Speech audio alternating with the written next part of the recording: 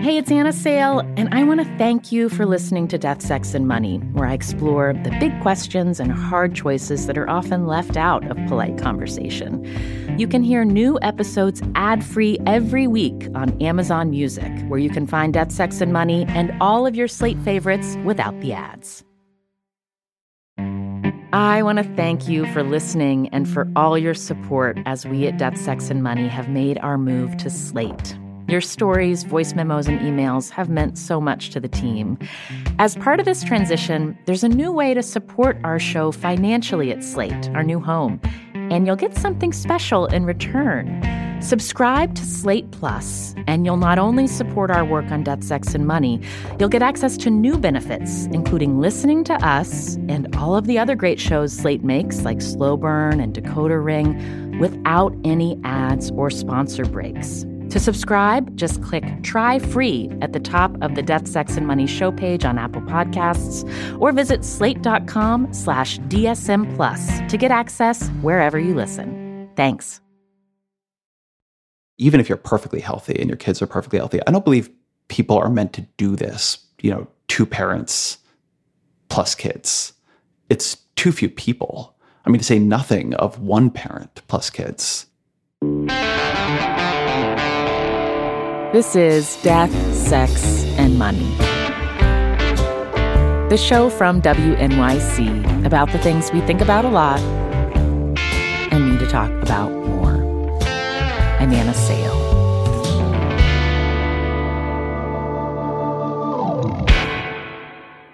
Journalist Ezra Klein explores a wide-ranging beat on his podcast and in his column at the New York Times. He's interested in how policy systems interact with Americans' political identities and how all that trickles down in each of our lives. And like many of us, the past few years have been characterized by a lot of upheaval in his life. The year before the pandemic, he and his wife had moved across the country, from Washington, D.C. to the San Francisco Bay Area. And what kicks off then is a 4 to 5 year period, depending on how you count it, where my partner got very sick in very mysterious ways, which interacted with pregnancy, with 2 pregnancies in fundamentally disastrous ways. Their workplaces shut down, they didn't have family locally, and earlier this year, they decided they couldn't stay. It really was because that was just too hard.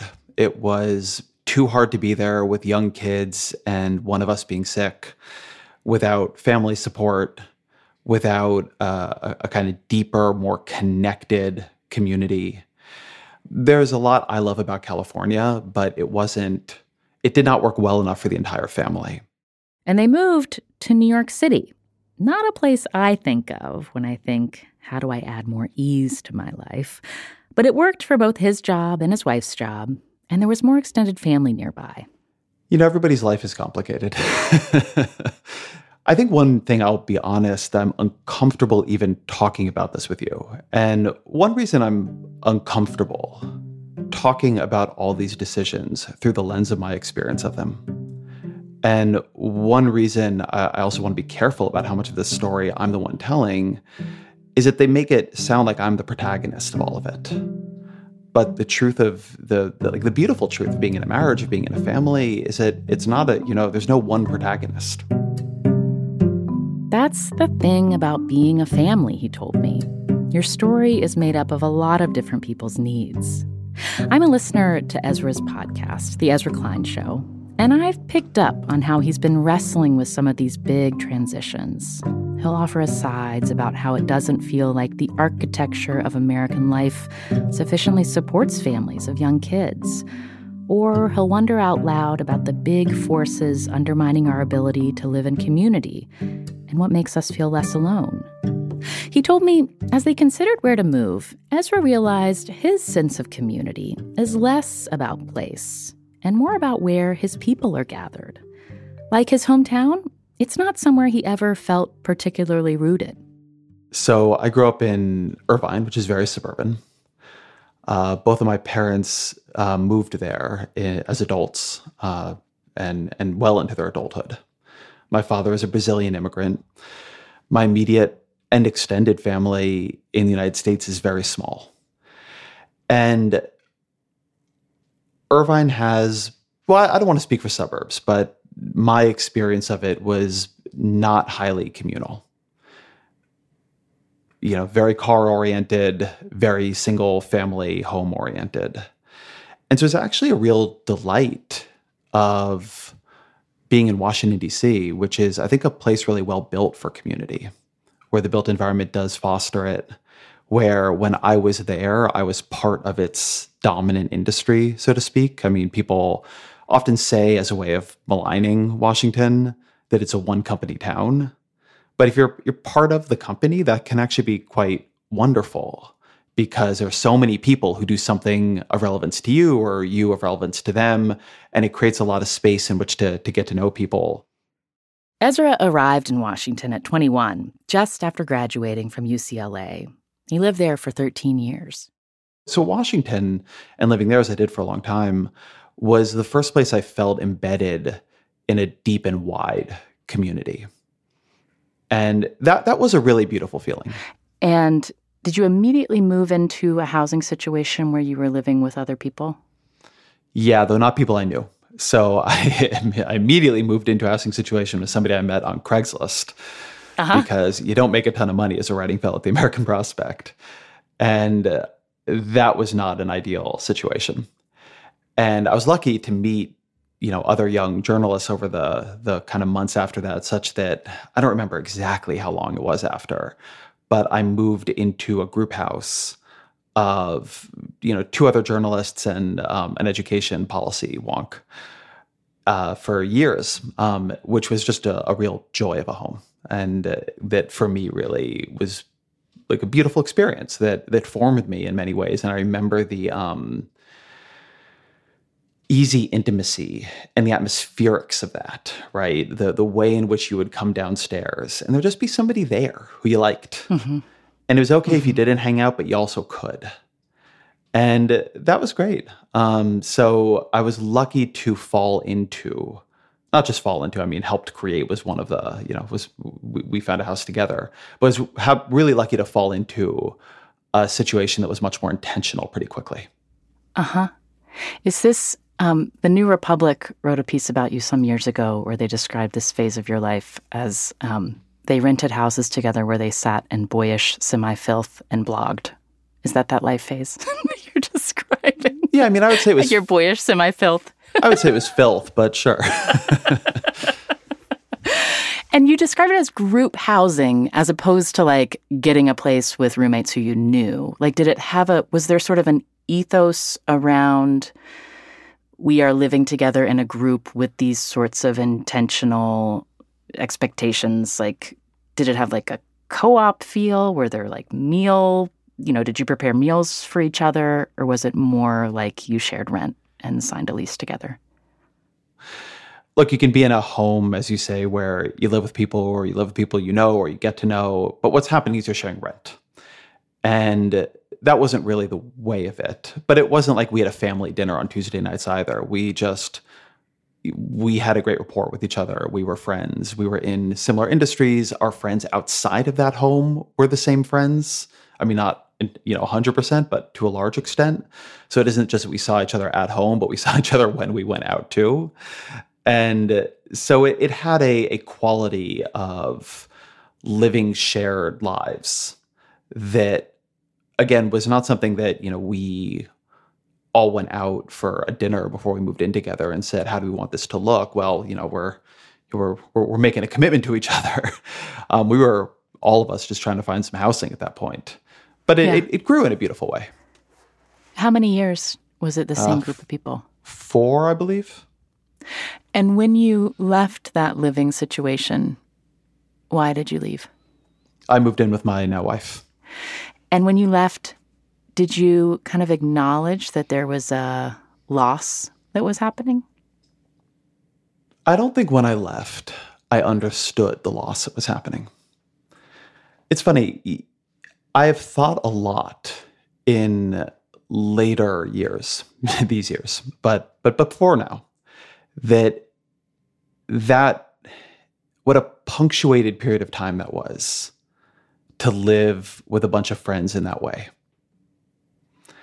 And when I think about the arrow of time in my own life, one of the places where that really pierces for me is a recognition that you won't relive your early 20s trying to make it alongside a bunch of your friends in a filthy house where the back porch might collapse during any one of the parties you hold. I mean, honestly, it's a wonder nobody died. And that you'll have that kind of easy camaraderie, and that your problems will be small and largely self-created. I mean, we were lucky, right? And I don't really look back on college fondly, and I don't look back on high school fondly. But I do look back on that very fondly. I mean, that was a real chosen community, chosen family situation. And I mean, it endures. I just moved to New York, and who did I see last weekend but one of my roommates from that house.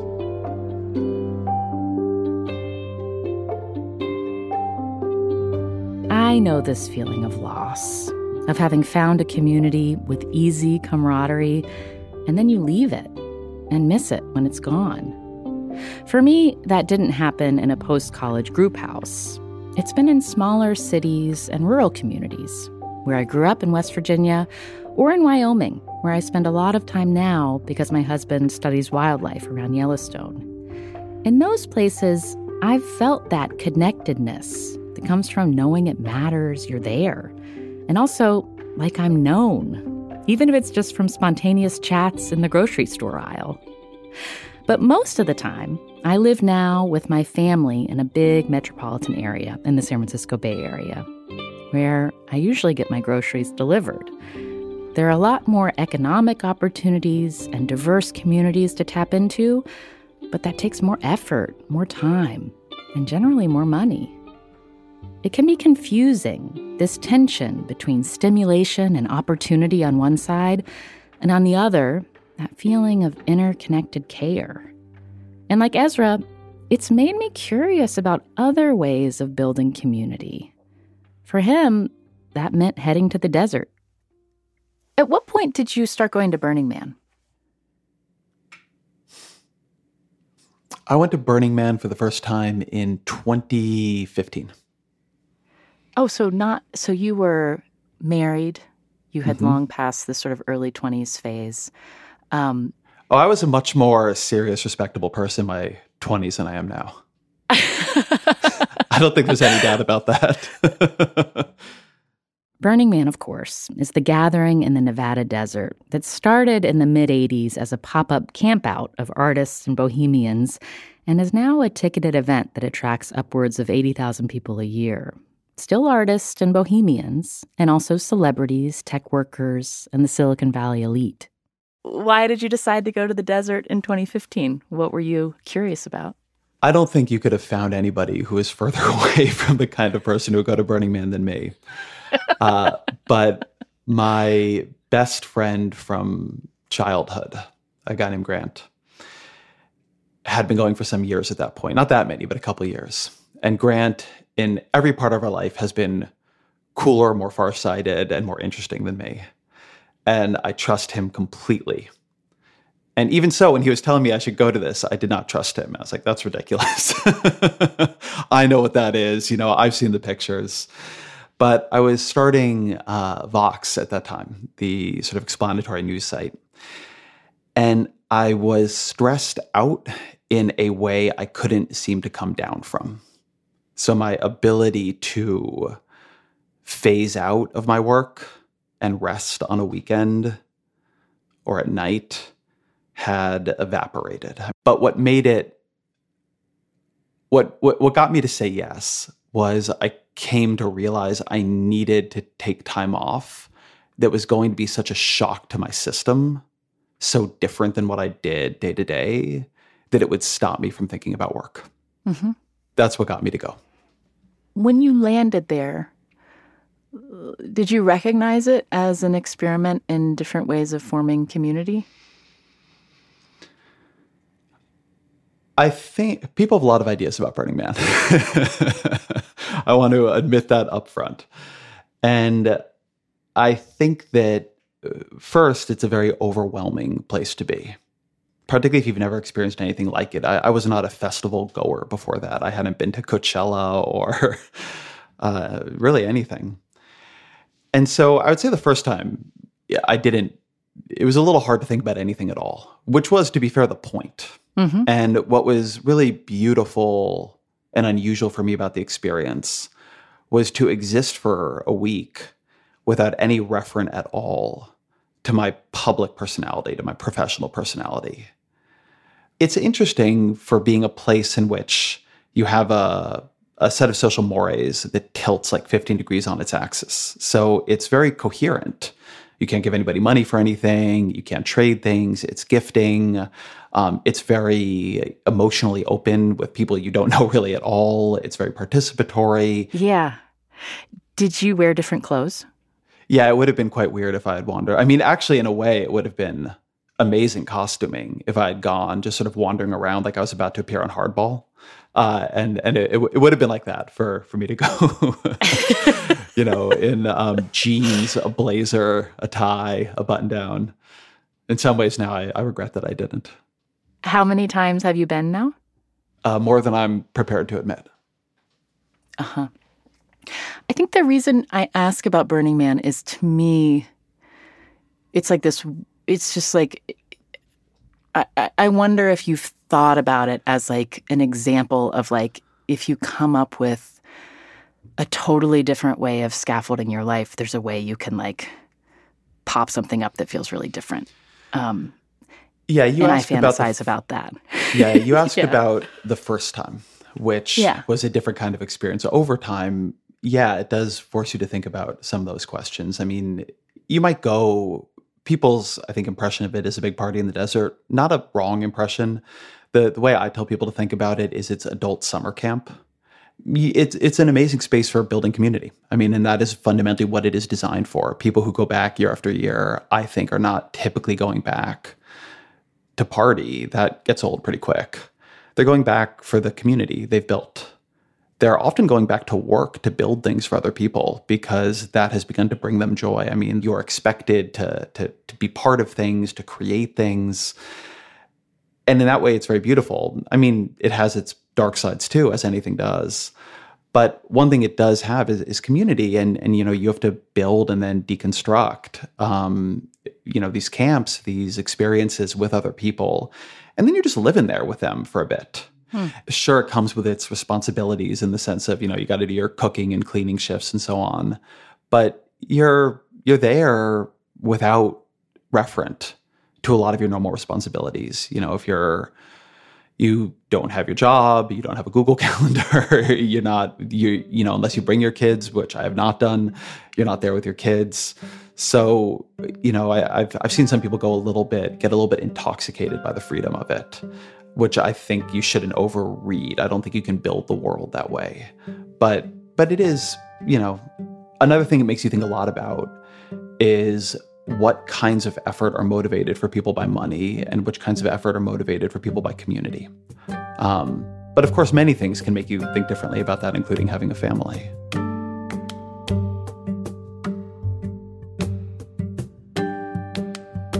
Coming up, Ezra talks more about fatherhood, finding support systems, and group decision-making in a family.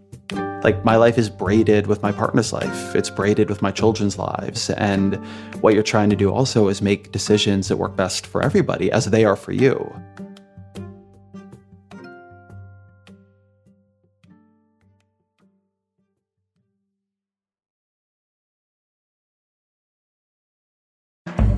This episode is brought to you by Fail Better, David Duchovny's new podcast with Limonada Media.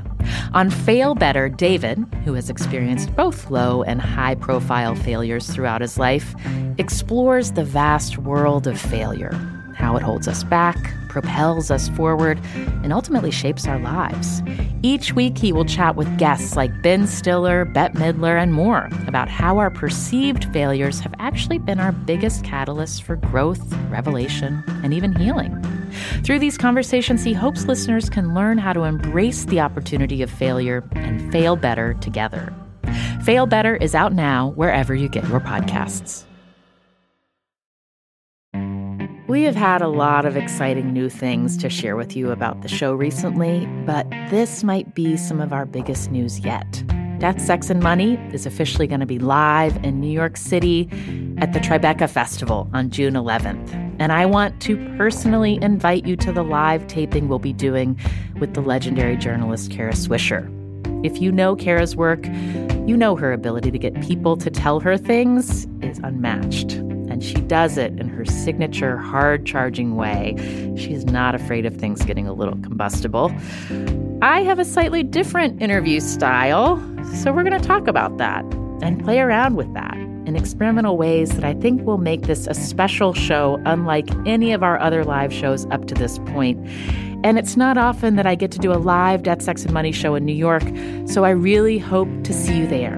Whether you're in the city, on the East Coast, or just been looking for a reason to visit New York City, come on June 11th for this show. You can get tickets now at tribecafilm.com/deathsexmoney. We are so excited to see you there. This is Death, Sex, and Money from WNYC. I'm Anna Sale. Ezra Klein's first child was born in 2019. Their second was born 2 years later, in the midst of pandemic chaos. Both times, his wife, Annie Lowry, had really difficult pregnancies with dangerous and mysterious complications that took some time for doctors to figure out and treat. Annie's also a journalist, a staff writer for The Atlantic, and she's written quite beautifully about beginning motherhood with her own health crises and life-threatening complications. This happened to her, with Ezra beside her, unable to share those costs or fix any of them. I want to ask you about your experience as a father. And I want to ask you about your earliest experiences of fatherhood because it was really hard. Your wife, Annie Lowry, has written about the very difficult pregnancies she experienced, dangerous childbirth. There's a piece we'll put in our show notes that she wrote in The Atlantic where she's a staff writer. And I don't want to ask you necessarily to tell her experience of it, but when you think about how that affected your earliest sense of what it was to be a father and a co-parent, that you had a partner who was recovering, was having health difficulties, where there were really scary things happening. How do you think that shaped the way you thought about what fatherhood was going to do to you, was going to change you? I'm not sure that what it changed for me was so much my sense of being a father than being a husband. The person who suffered the most in all of this was Annie. And that it was the worst thing I have gone through to watch her go through it does not make what I went through equal to what she went through. And the birth of particularly our older son was very scary, and we were in the NICU for some time, and he was very premature and very small. And so there was a tremendous amount of fear early on. We're unbelievably lucky and blessed that he's beyond healthy. But, there's always a sense that it could have gone the other way. And I have a lot of thoughts following from this. It did something strange to me, which is I was pro-choice politically, but I'm much more fundamentally pro-choice emotionally now than I used to be. What I've watched my wife go through, it is no person's right to make a person go through what she went through. It would not be safe for her to be pregnant again. The idea that there are states that would say, well, because you can't necessarily prove that you'll die, you got to roll the dice on that one. I find it repulsive. Not that I don't respect the thinking that goes there, but I think it's often very abstract. The abstract question of fetal personhood versus the actual personhood of the parent, of the mother. It's sometimes hard for me to see these I've seen people in these conversations say, oh, it's, most pregnancies are fine. Something that happens when you're the partner in a pregnancy that isn't fine is that people come out of the woodwork to tell you about what happened to them. And at least around me, a lot of pregnancies were not fine. And a lot of people suffer tremendously and carry those scars. And I mean, sometimes that's not just psychological. Sometimes it is lifelong physical scarring. And, and we had young kids. I mean, a young kid and then young kids during this period. And so there's also a certain set of difficulties being, the parent who's healthy in that situation. In Ezra's life, it was a health crisis that brought this all into relief. For other families, it can be any kind of stress or breakdown in routine that reveal the limits of relying on just parents when you're raising a family. This is not how human beings raise children. And if you end up in a kind of extreme version of it, as we did, unwittingly, you really realize that. And you realize also for the kids, they need more people around. They need people who aren't exhausted all the time around. They need people who have their heads above water. And so that's a deep part of my thinking about parenting too, not just parenting my children, but wanting to be there for friends. I don't think we're meant to do this alone. I think too much can go wrong. And even when nothing has gone wrong, too much goes wrong for that to be a reasonable ask.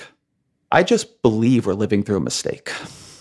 And I think you see the consequences of that all over. I mean, I think you see it in loneliness statistics, but it's become, I hear these debates sometimes, but they seem to me sometimes to be mystified. It's something completely obvious. People don't have more kids because it becomes at a certain point unimaginable how you would do that again, how you would pay for that again, how you would, build your relationship through that again.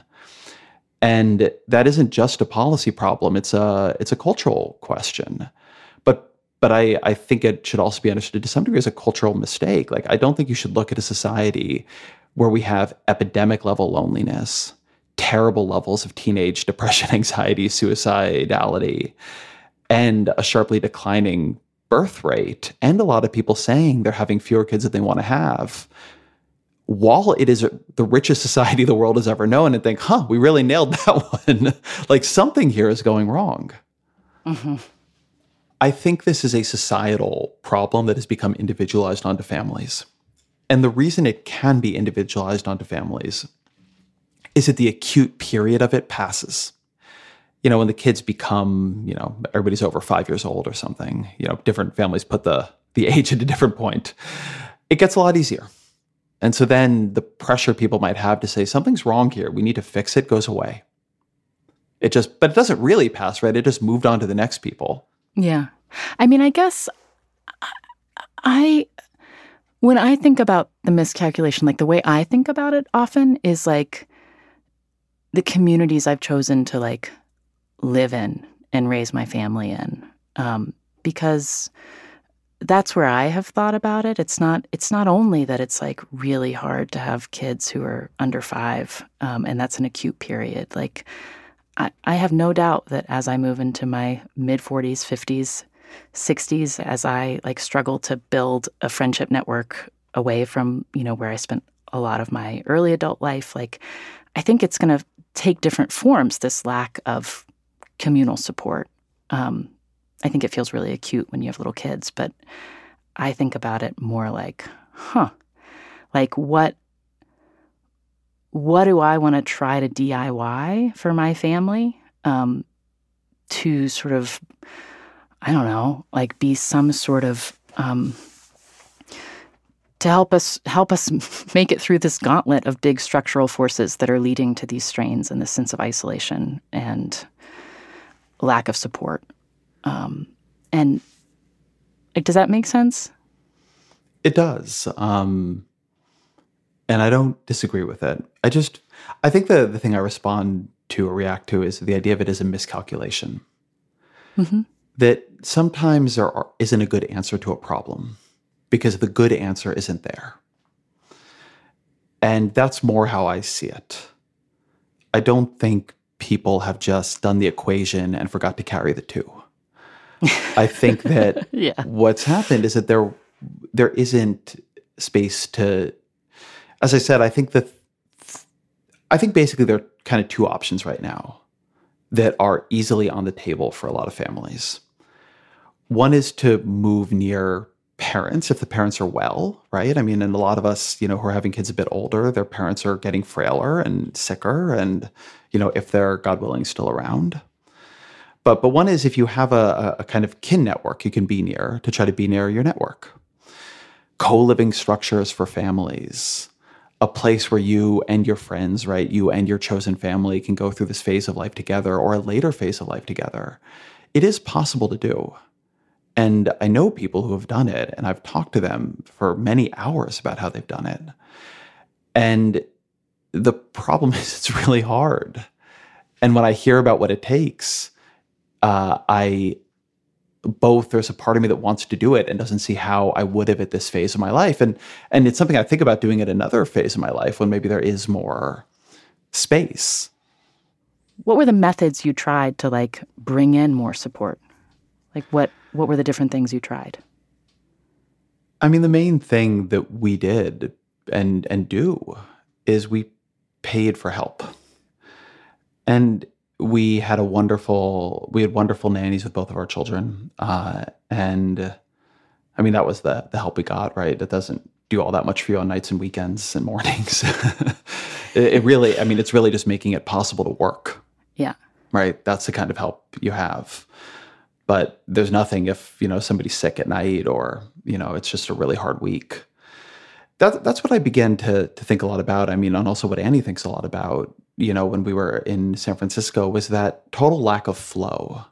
That, we could schedule paid care. And it's worth saying very loudly that itself is a huge privilege that a lot of people don't have access to. Paid childcare is really expensive. So that you just have a little bit of time, I mean, every couple of weeks, to be in your relationship just with each other. That's something that a lot of people just basically can't afford. I mean, that alone is expensive, right? You're not just paying for the date, you're paying for the care. And it just doesn't work. They don't work then, it doesn't work now, it doesn't work for a lot of people.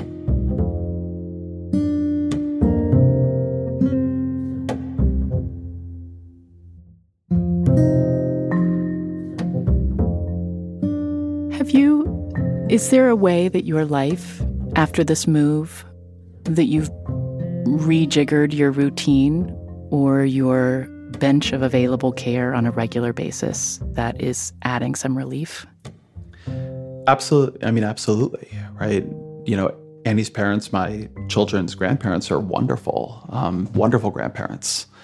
And there is just a little bit more backup from the family. I mean, we're not all that close to each other, even so. We're still about, an hour from the parents, about that from the siblings or more. So, these, even when you move closer, it doesn't mean you're actually close. Yeah. But it is a lot of help, and it is more help. And it still feels, day to day, like we are either struggling our way through a lot of problems or buying our way out of a lot of problems. But I don't consider my situation like a policy problem that needs to be solved, because I have a lot of flexibility. I mean, I don't think my problem is that bad. But I do think there is a problem. Yeah. And I certainly think there's many problems.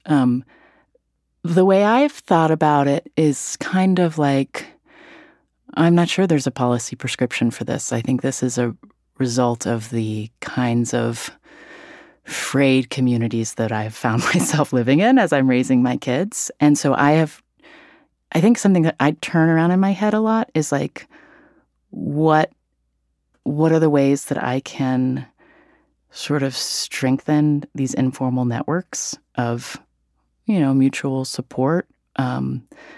And it's like a weird retraining of my type A brain that for so much of my pre-parenthood life was very focused on work outcomes and, kind of relationship outcomes, but really work outcomes, because my husband and I were kind of doing it in tandem. And now I think, what do I want to spend time doing in order to create the kind of like family culture for my kids that I want them to have.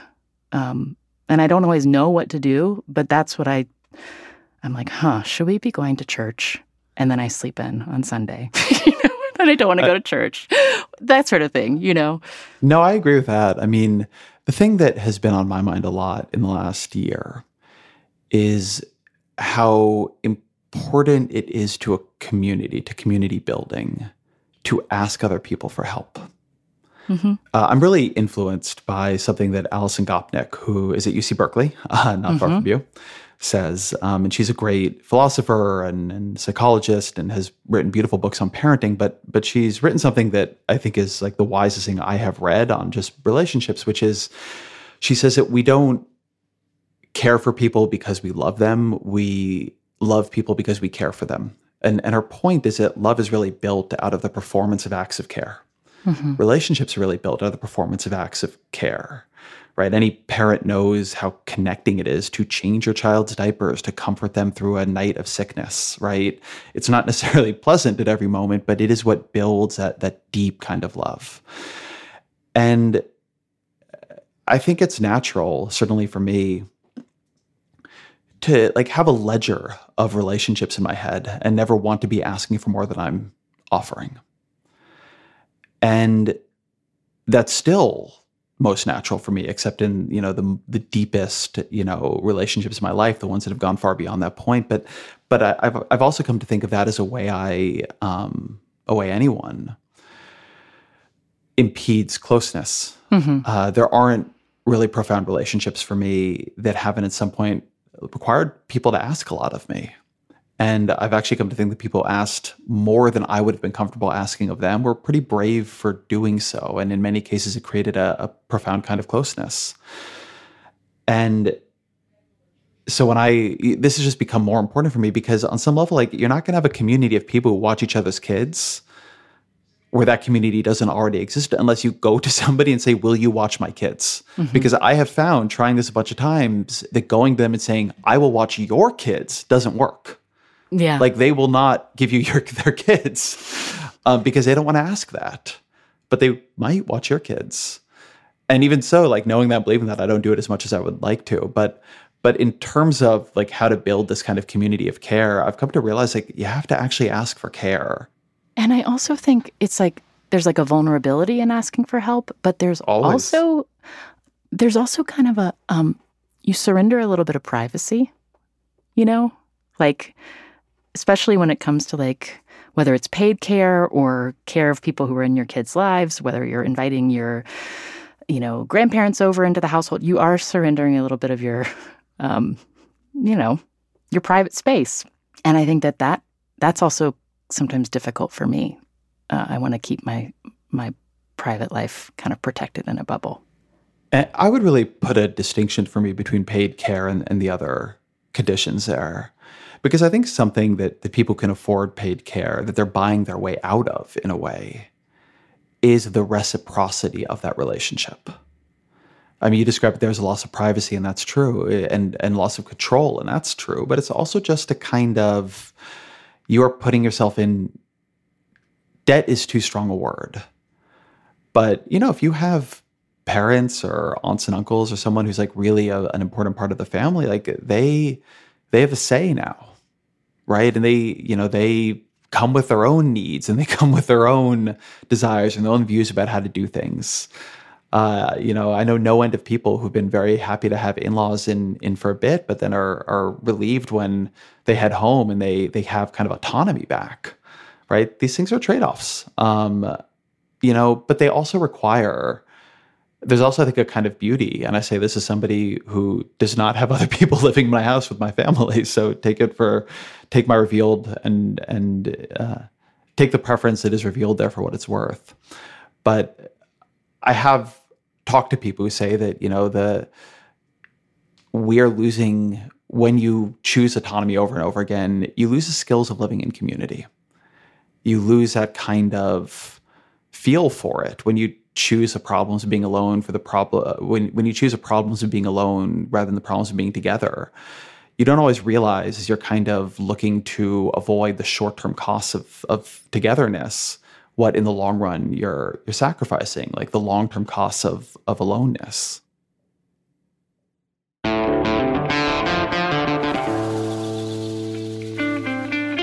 That's journalist and fellow podcaster Ezra Klein.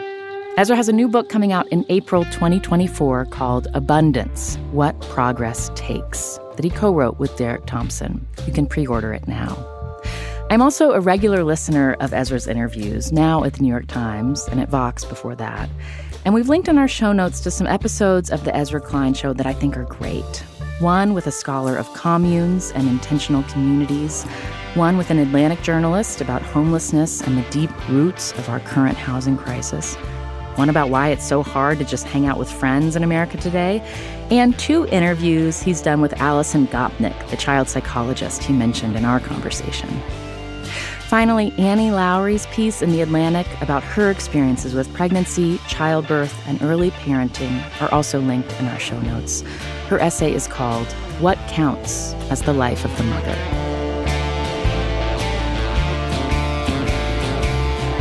Death, Sex, and Money is a listener-supported production of WNYC Studios in New York. This episode was produced by Christian Reedy.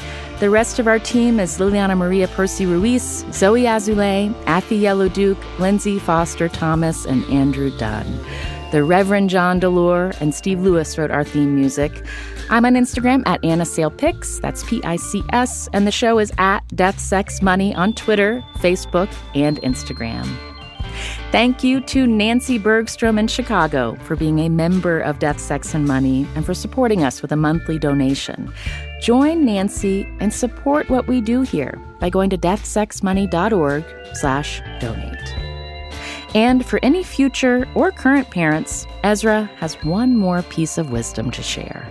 Kind of every phase of parenting has a little bit of the quality of that Mike Tyson line that everybody's got a plan until they get punched in the face. I'm Anna Sale, and this is Death, Sex, and Money from WNYC.